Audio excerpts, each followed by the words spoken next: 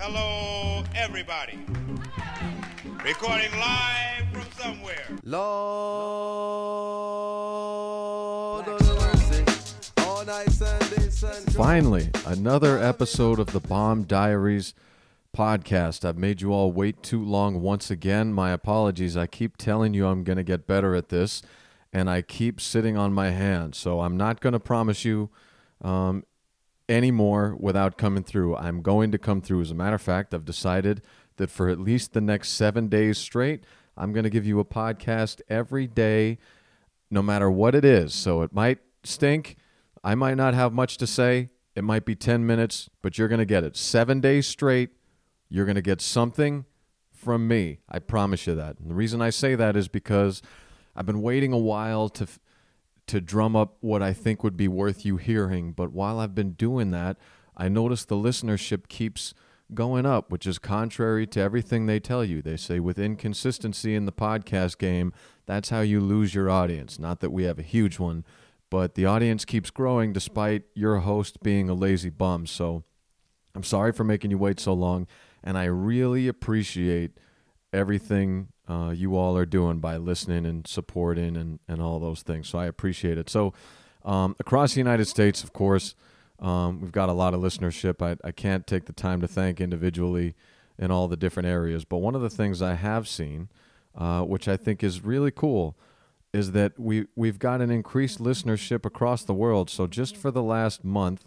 I want to thank the particular different countries that are listening to us, because I think it's so cool that we can do this and kind of reach people all over the place. So as I get started here, before we dive in, of course, thank everyone in the U.S., in the home. These colors don't run. Thank you all for listening. I appreciate it. But also India, Canada, Australia, Ukraine, Germany, Ireland, Iraq, New Zealand, Norway, Japan, Switzerland, Hong Kong, the UK, Denmark, United Arab Emirates, and Saudi Arabia. And also, one of the cool things about my platform is it tells you, it breaks up two other areas. It breaks up Australia and Canada to let you know specifically. So those listening in British Columbia, Alberta, Ontario, and Quebec, thank you all for punching in. I appreciate it. Try to forward this to any buddies you have in Saskatchewan and Manitoba and New Brunswick and Nova Scotia, and we'll complete the whole damn map, at least the southern portion of it, which from what I understand is where the people are. And also in Australia, we've got some ground to cover. We've only got listeners right now in Queensland and Victoria. We need New South Wales, South Australia, whatever that is, North Territory. I don't know if anybody's there. And West Australia. I don't really know how your population. And Tasmania. Come on now. Send it to some Tasmanian listeners. I want a big Tasmanian follower base, so that way when we can do stand-up again, I can travel to Tasmania to do a stadium. Outdoor stadium in Tasmania is my next move. Tasmania Mania is the fan group that I want. But really, thank you all for listening very much, and I'm going to give you more content. I know I promise that all the time, but I'm doing it because I feel bad now. I thought I wanted to do it before because I just wanted to do it and hope to grow this thing. Well, this thing is growing in spite of me. And that makes me feel bad that I'm not holding up my end of the bargain. So stay tuned for more. With that said, I'm trying to, as all of we comedians do, grow an audience base and grow a following in many different avenues, especially now, ever the more necessary when you can't go out and do stand-up and there are no festivals, not that they do anything for you anyway, but there's nowhere to go out and express yourself doing stand-up comedy. So another good reason to kick this podcast back in, but I've been doing a lot of videos and sketch videos lately, and that, mixed results, starting to build a viewership, but it's really slow going, at least for me, for things like this. I do not have for some reason, I don't have a viral video or a quick sensation face or sensibility. Apparently, it takes you time to fall in love with me. I've done about 15 videos so far, and when I started, they were doing 300 or 400 views tops, and then I got over the 1,000 view mark, and then I broke the 2,000 mark finally, and then it took a while to break the 3,000 view mark, and then it dipped again, and then back to 3,000, and then dip again. And the last video I did finally kind of cracked through for me, not big time, but for me. That went to 15,000 views. But again, still not a lot. And it's tough. So I started to take a look, and this is specifically on Facebook. I thought this is the thing I've been using the longest. It's what I have my biggest group of friends and followers on, as opposed to Instagram and Twitter. I don't really understand those. I don't know those. Haven't had them long. Never been very active. So I thought maybe I'll try to get some traction on one platform, and then once that works, I'll really develop the others. So starting to get very slow, incremental, but these things take work. The videos take 4 to 6 hours only because I just happen to be able to turn material around quickly. Otherwise, these things take forever. I just happen to be able to pump them out decently fast. But even with that said, it still takes about 6 hours to have it edited exactly how you want. So we're at 15,000 views now. One of the things I've learned, though, is that it seems like the fast route seems to be to go to one of these content aggregators. And this is my plea to you, even if it brings me no benefit, is there are a lot of content aggregate sites right now. There's Fuck Jerry, all those types of things. Content aggregators. I think they do a bit of content creation now, but mostly they're beg borrowing and sometimes stealing, in some accounts cases, from other people who are creating these things, putting them on one large site, blasting them out. And these aggregators have amassed a massive following. And now they're multimedia outlets and conglomerates and all that to great success. Some of these outlets have just flat out stolen material and memes and videos and everything else to wild success. And I didn't really know this world existed all that much. I would see videos and memes get passed around and saw that they were huge. I didn't really look much into where they were coming from, which is again why I plead with you, because I started looking up these content aggregator sites. And this is important to note. I thought about sending my videos to a couple of them, because if you say, hey, submit for the chance to be posted to our site. So I took a look at that and I was like, maybe I will do that. Maybe I'll check out and see if I can get one of these pages, because they're good videos. They're good videos. They'd be a good chuckle. Maybe they get passed out and get a bunch of different views. So just to give you an idea, at least from the video avenue, I went onto Facebook and I just looked at a quick one, and I think this is the biggest page I could find. It's just called Funny Videos. And of course I look and it's got just under 4 million followers. And I'm looking at this thing and a bunch of my friends follow it. Like my friends list follows it. And that's increasingly the case with these content aggregators. So I thought, it seems like my videos fit the format. Maybe I'll submit to see if they'll publish any one of these, right? So they give you a website where you can go. And again, they have they do have a big audience. I will give them that. Did nothing to create this content I'm about to send, of course, but giant audience, and I do not have a giant audience. So I was about to submit one of my videos, and it gives you, name, last name, email, title, the file for the video. You can add a description. Do you want credit? Did you record this video? This and that. And then at the end it says, I accept terms and conditions. And I read that, being the eternal lawyer that I am, you can't see that without at least clicking a little bit. So I pulled up the terms and conditions. Now, as part of the terms and conditions, you are basically signing away as a video content creator. This is flat out. Here's one of the clauses. The title is Perpetual Royalty-Free Exclusive Worldwide Grant of Rights. And here's the text.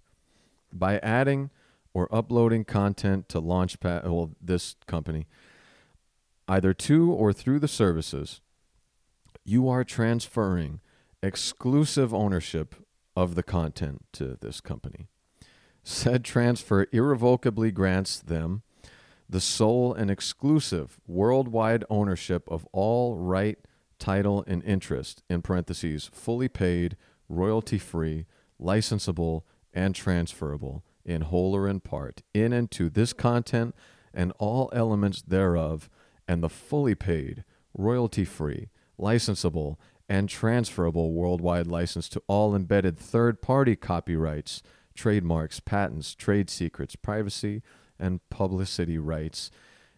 It goes on and on. So in that one, you are signing away complete ownership of your created product. It's not enough that you're submitting your content to an aggregate that's going to use your content and be able to exploit it not only for your gain, but for their gain as well. It allows them to post and share, and they're going to get a lot more followers and viewership of this than you are, because the 4 million people that follow this site are not going to look at this video and say, oh, wow, I got to find this kid out in the middle of the desert in Bakersfield and follow him to see the video he posts every 10 days. They're going to go, oh, no, this is why I need to follow this particular Facebook site, Funny Videos, because they post one of these every hour.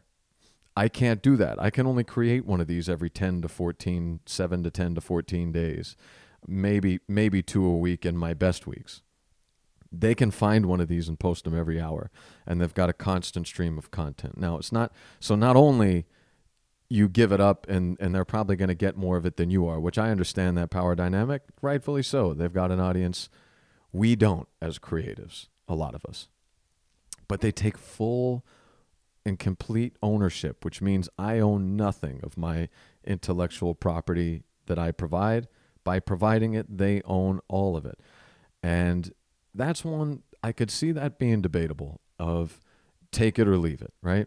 Take it or leave it. You know, if you want exposure, you should do this. And you should not be so, you should be a little more get over yourself kind of thing. Submit this video so you don't own that video. You can make another one.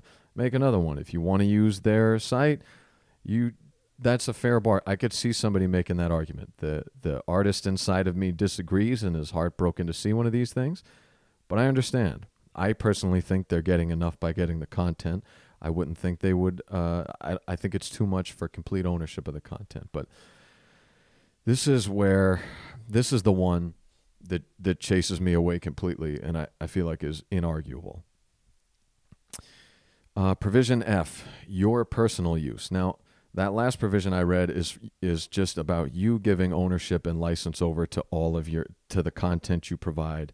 This aggregate now owns it for their personal use and don't need to pay you, don't need to consult you, nothing like that. The next couple paragraphs kind of lay out how you have no right to use it anymore, basically, until this paragraph, which is the one that threw me away from it. Personal use.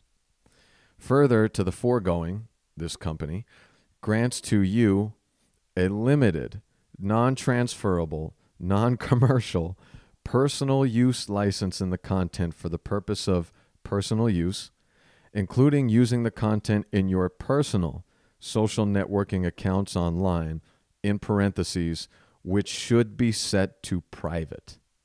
So, if I submit to this website, now I get it. If you've got a video of a dog tackling another dog, or your kid falling down while swinging a t-ball bat, or he hits you in the junk while he's swinging a wiffle ball bat, I get it.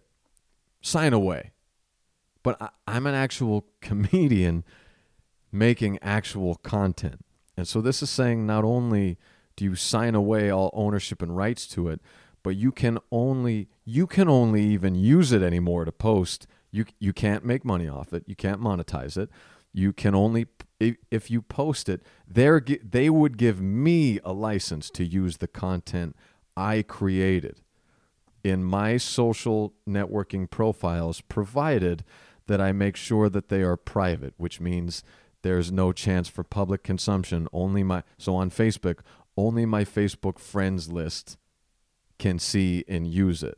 This means I can't open it up to the public for the public to see and share. And so the reason I tell you that is, if you like this podcast, if you like specific comedians, if you like specific online personalities, what I plead with you to do is find us if you like our stuff and follow us. Don't be the cattle run into the biggest trough to just find the easy thread of humor and content and creativity, because these things are sucking the life out of the creative people who really make the things that you enjoy. And it's creating a game that we have no choice but to play to reach anybody. But by doing that, it takes the entire essence of what we can provide and bastardizes it. So this really took a turn for the worse. So to start off, thank you very much for listening to this podcast. I can't tell you enough how much I appreciate it. But again, if I put this on Spotify or iTunes or YouTube, I've got the ability to monetize it and still own it. And it's a platform. And these are the biggest companies and aggregates in the world. But it's a degree of fairness. This thing here in your content aggregates that you look at your favorite memes from, that you look at your favorite videos from. I got a good friend of mine who just posted a meme that went viral, hundreds of thousands of likes. And I hope that it goes well for him. I think last time I spoke with him, he'd gotten about 100 social media followers from it, out of hundreds of thousands of likes. If you're one of the people who sees those things, if you see a meme or a video and it's got 10 million views and it's got 400,000 likes and you happen to like it, as you click like, please find that person's personal accounts and page and follow them and their content. That's what counts. Otherwise, you're sort of, I wouldn't say promoting theft, but it's taking part in just a dirty game, and I'm really struggling with whether to play that dirty game or not, because it's starting to feel and look like there's no choice if I ever want to have more than 10, 15,000 views on my videos. But I just don't think it's right and something I can't get on board with. So if you would please take my pleading, even if it has nothing to do with my content, the next time you see something that's really good online, just a really on-point meme, a really cool comedy sketch or video, really cool painting, whatever it is, don't just look to the aggregate where you're getting a ton of these thrown at your face. Find those individuals that are putting stuff out that really inspire you or hit you the right way or whatever. Check out the rest of their accounts and profiles to see if they just hit your mark, and follow them. You'll be what we like to call upstream of content, which is what everybody's got an inner hipster in their life, right? Everybody's got an inner hipster in their belly. That's what you want to be. You want to be upstream of the content. You don't want to just be on some meme site getting blasted in the face with what everybody's, oh, you see that one? Yeah.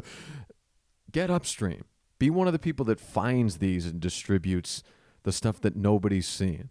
That's the cool guy thing to do. So please, if you get a chance, do that. And thank you for listening to my TED Talk. I will now jump off of my soapbox and get back to talking about just what's going on. By the way, I appreciate you all listening. I meant to tell you that this will be a solo podcast. Obviously, it would be weird for somebody to walk in 20 minutes into this.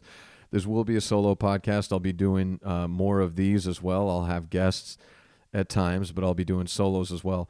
Seriously, let me know if you enjoy it or if you'd rather wait till I have guests. I'm curious to hear.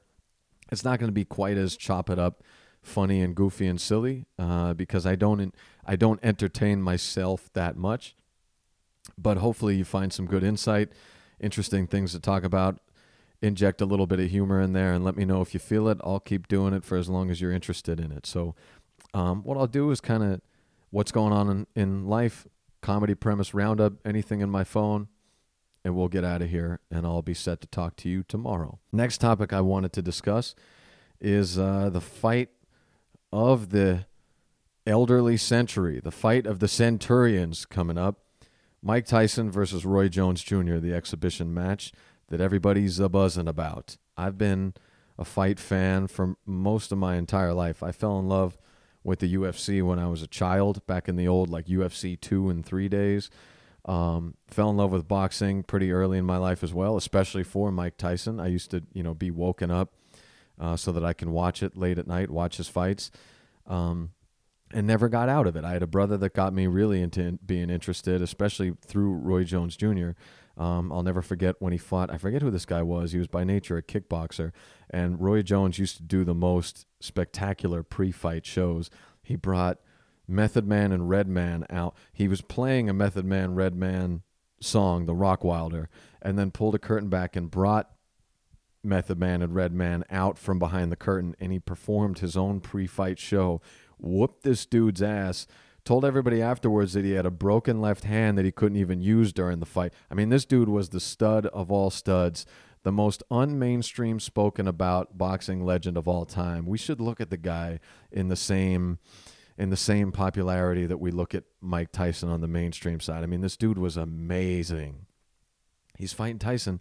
And cool thing, hometown shout out. One of my brother's good friends and a boxing trainer is going to be the person training Roy Jones Jr., Mr. Tom Yankello. Congratulations to that. Always cool to see a hometown legend get their due. And nothing cooler than seeing that name, Roy Jones, say that name on ESPN. Coolest thing ever. So that's cool. But with that said, I do not want to see this fight.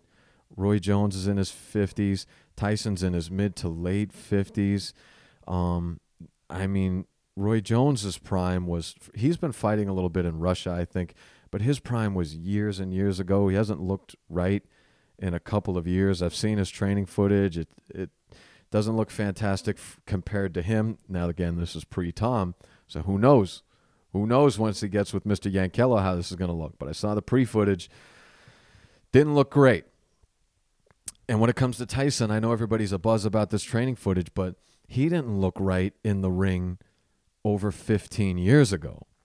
That was over 15 years ago he didn't look right in the ring. He looked punchy, he looked slow, he looked beaten down. That was 15 years ago. And one of the things that he always talks about is that he had to abandon that person that he was as a fighter because he doesn't like the person that he becomes when he switches to that fight mode. So, you know, I love them both. I'd hate to see either of them lose. I don't want to see the two of them fight.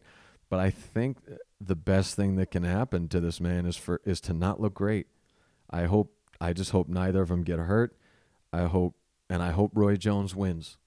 I don't want him to knock him out, but I hope Roy Jones wins because I'm somewhat afraid to see what happens with Tyson if he does win. You know, I don't want – he's the one who said he hates the monster he became when he was a legend in the ring. I don't want to see another – eat his children. I don't want to see that Mike. I know a lot of people love that Mike. One of the things I realized is these cult figures – I typically love these cult figures just like as much as the next guy does, but I usually love them for very different reasons.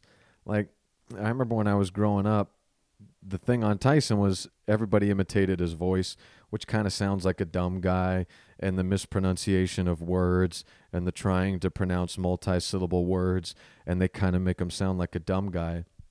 But then I listened to him speak and listened to him during an interview, and I think I was in my teens at this time, and I remember hearing it and going, you know, I know smart when I hear it. This is a smart, insightful guy, and this is just a terminally sad guy. You could kind of feel it shine through. He's very insightful. He's very introspective, but he's very sad in his life, but intelligent. And that's when I really took a liking to the guy. Like, it's cool to watch the videos and see the intimidator and see the larger than life presence and all that stuff. And I know that's what most people love him for, but that's not really what I was always into the vulnerability that this dude would cry and he would cry on camera and cry that he was upset and he was scared, openly admit to being scared. You know, a lot of people play that tough guy thing where they think, you know, you can't be vulnerable, can't act scared, can't act sad, can't act sensitive. This is the baddest dude on the planet for the sake of the whole planet that I've been aware of. Openly always talks about how scared he was and is and how sad he was and sometimes is. I didn't love Mike Tyson because he was scary. I loved Mike Tyson because he's scared, and he was still out there doing it. That's the real inspirational tale to it. And you can't give the guy enough credit for being able to dust himself off and build himself back up into the man that he is today and the success that he is today, which is another reason I don't want to see him fight, man. His fight is over. He's got that whole highlight reel of legendary wins and knockouts and stuff, and then we watch the fall from grace, and we watch the build back, and we watch the guy build himself up into his success, and watched him build himself up into feeling really good about himself. And I'm just, maybe I'm wrong, but I'm just worried that this is not the move, and I don't think it's going to, at best, it's not going to help that upward trajectory, and at worst, I think it could significantly hurt that upward trajectory. I mean, let's just hope this thing stays an exhibition and stays fun, or let's just hope that he doesn't look embarrassing, but he doesn't look great enough to keep this thing going, because I would rather not see it. Does anyone else feel that way, by the way? Do you get that? Do you get that feeling about yourself? Like you love these cult figures, but not for the reason that everybody thinks they do. I've got that same relationship with Hunter S. Thompson. I'm a huge fan of Hunter S. Thompson, but I am a prude. I barely drink ever, don't do drugs, don't shoot bazookas. I've shot a gun 3 or 4 times in my life. It was always disastrous. But I am a writer and a creator, and the reason I like Hunter S. Thompson is because, number one, I love his writing, but again, same thing. Number two, when I read his writing, I get a strong air of not just vulnerability, but of humility in his writing. Is that when he says these things that kind of come off as brash and cocky, most of the time it also comes off with an air of like, I don't believe this, or I kind of believe it, but kind of aren't sure that it's true. And I'm laying myself open to you. It just seems like that he was a talented, special guy that was very honest and very forthcoming. And I've always appreciated that in his writing. You know, don't get me wrong, when I read everybody does that thing where they read the Hunter S. Thompson schedule, which is basically just him smoking cigarettes, doing drugs, cocaine, boozing, from the time he wakes up, which is a really weird time of day, like 4 p.m., until he goes to bed at like 6 or 7 a.m. or something like that. And just this crazy wild man day, and everyone's like, yeah, see, that's what it is. And I'm like, that doesn't do it for me. The guy who did that and was kind of a dick to some people in his family, and I believe his wife a lot at times, and you know, beg, borrow, and steal to keep the party alive. That's not the thing that I think is cool. But despite that, when I read his writing, I see a guy who's vulnerable and very good-natured, good-hearted, I should say, and his nature fights his heart on a constant basis, and that conflict is what fascinates me. I just finished reading a book of his. I believe it was called The Proud Highway Saga of a Desperate Southern Gentleman, which is in the title. You've got me. I mean, I don't know if he designed that title, because what the book is a collection of his letters from the time he was 19 or 20 years old until he was around my age. So I thought that was cool. I kind of skipped over the first couple parts because I don't want to read anything you write before you're in your mid-20s. Not to be a jerk, but it's just, you just haven't lived enough to write about what's happened in your world, let alone what you think of the world. There's nothing worse. And I love you guys, for those of you who listen, but I was you very much.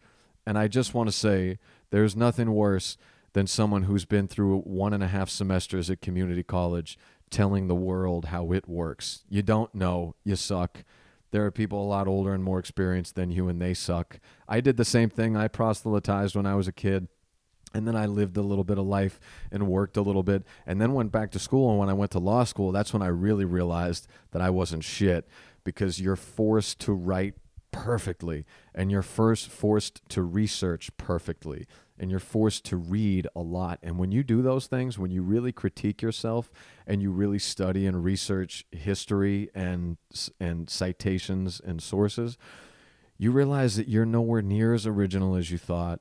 You realize you're not as revolutionary as you thought. You realize a lot of these ideas that you thought you generated and hold true and parroted or whatever, there are a lot of people that came before, during, and will come after you that have much more articulate, drilled down, better versions. So long story short, I didn't want to read Hunter's shit when he was 19 years old. I don't need to know that guy. I skipped ahead to the late 20s, early 30s guys, which is still young, or at least I like to think so, at 34 years old. But the cool thing that really connected to me is, like I said, big Hunter S. Thompson fan, but fan of his work, not fan of his antics, fan of his work, and what I really think his personality was when all the the show stopped.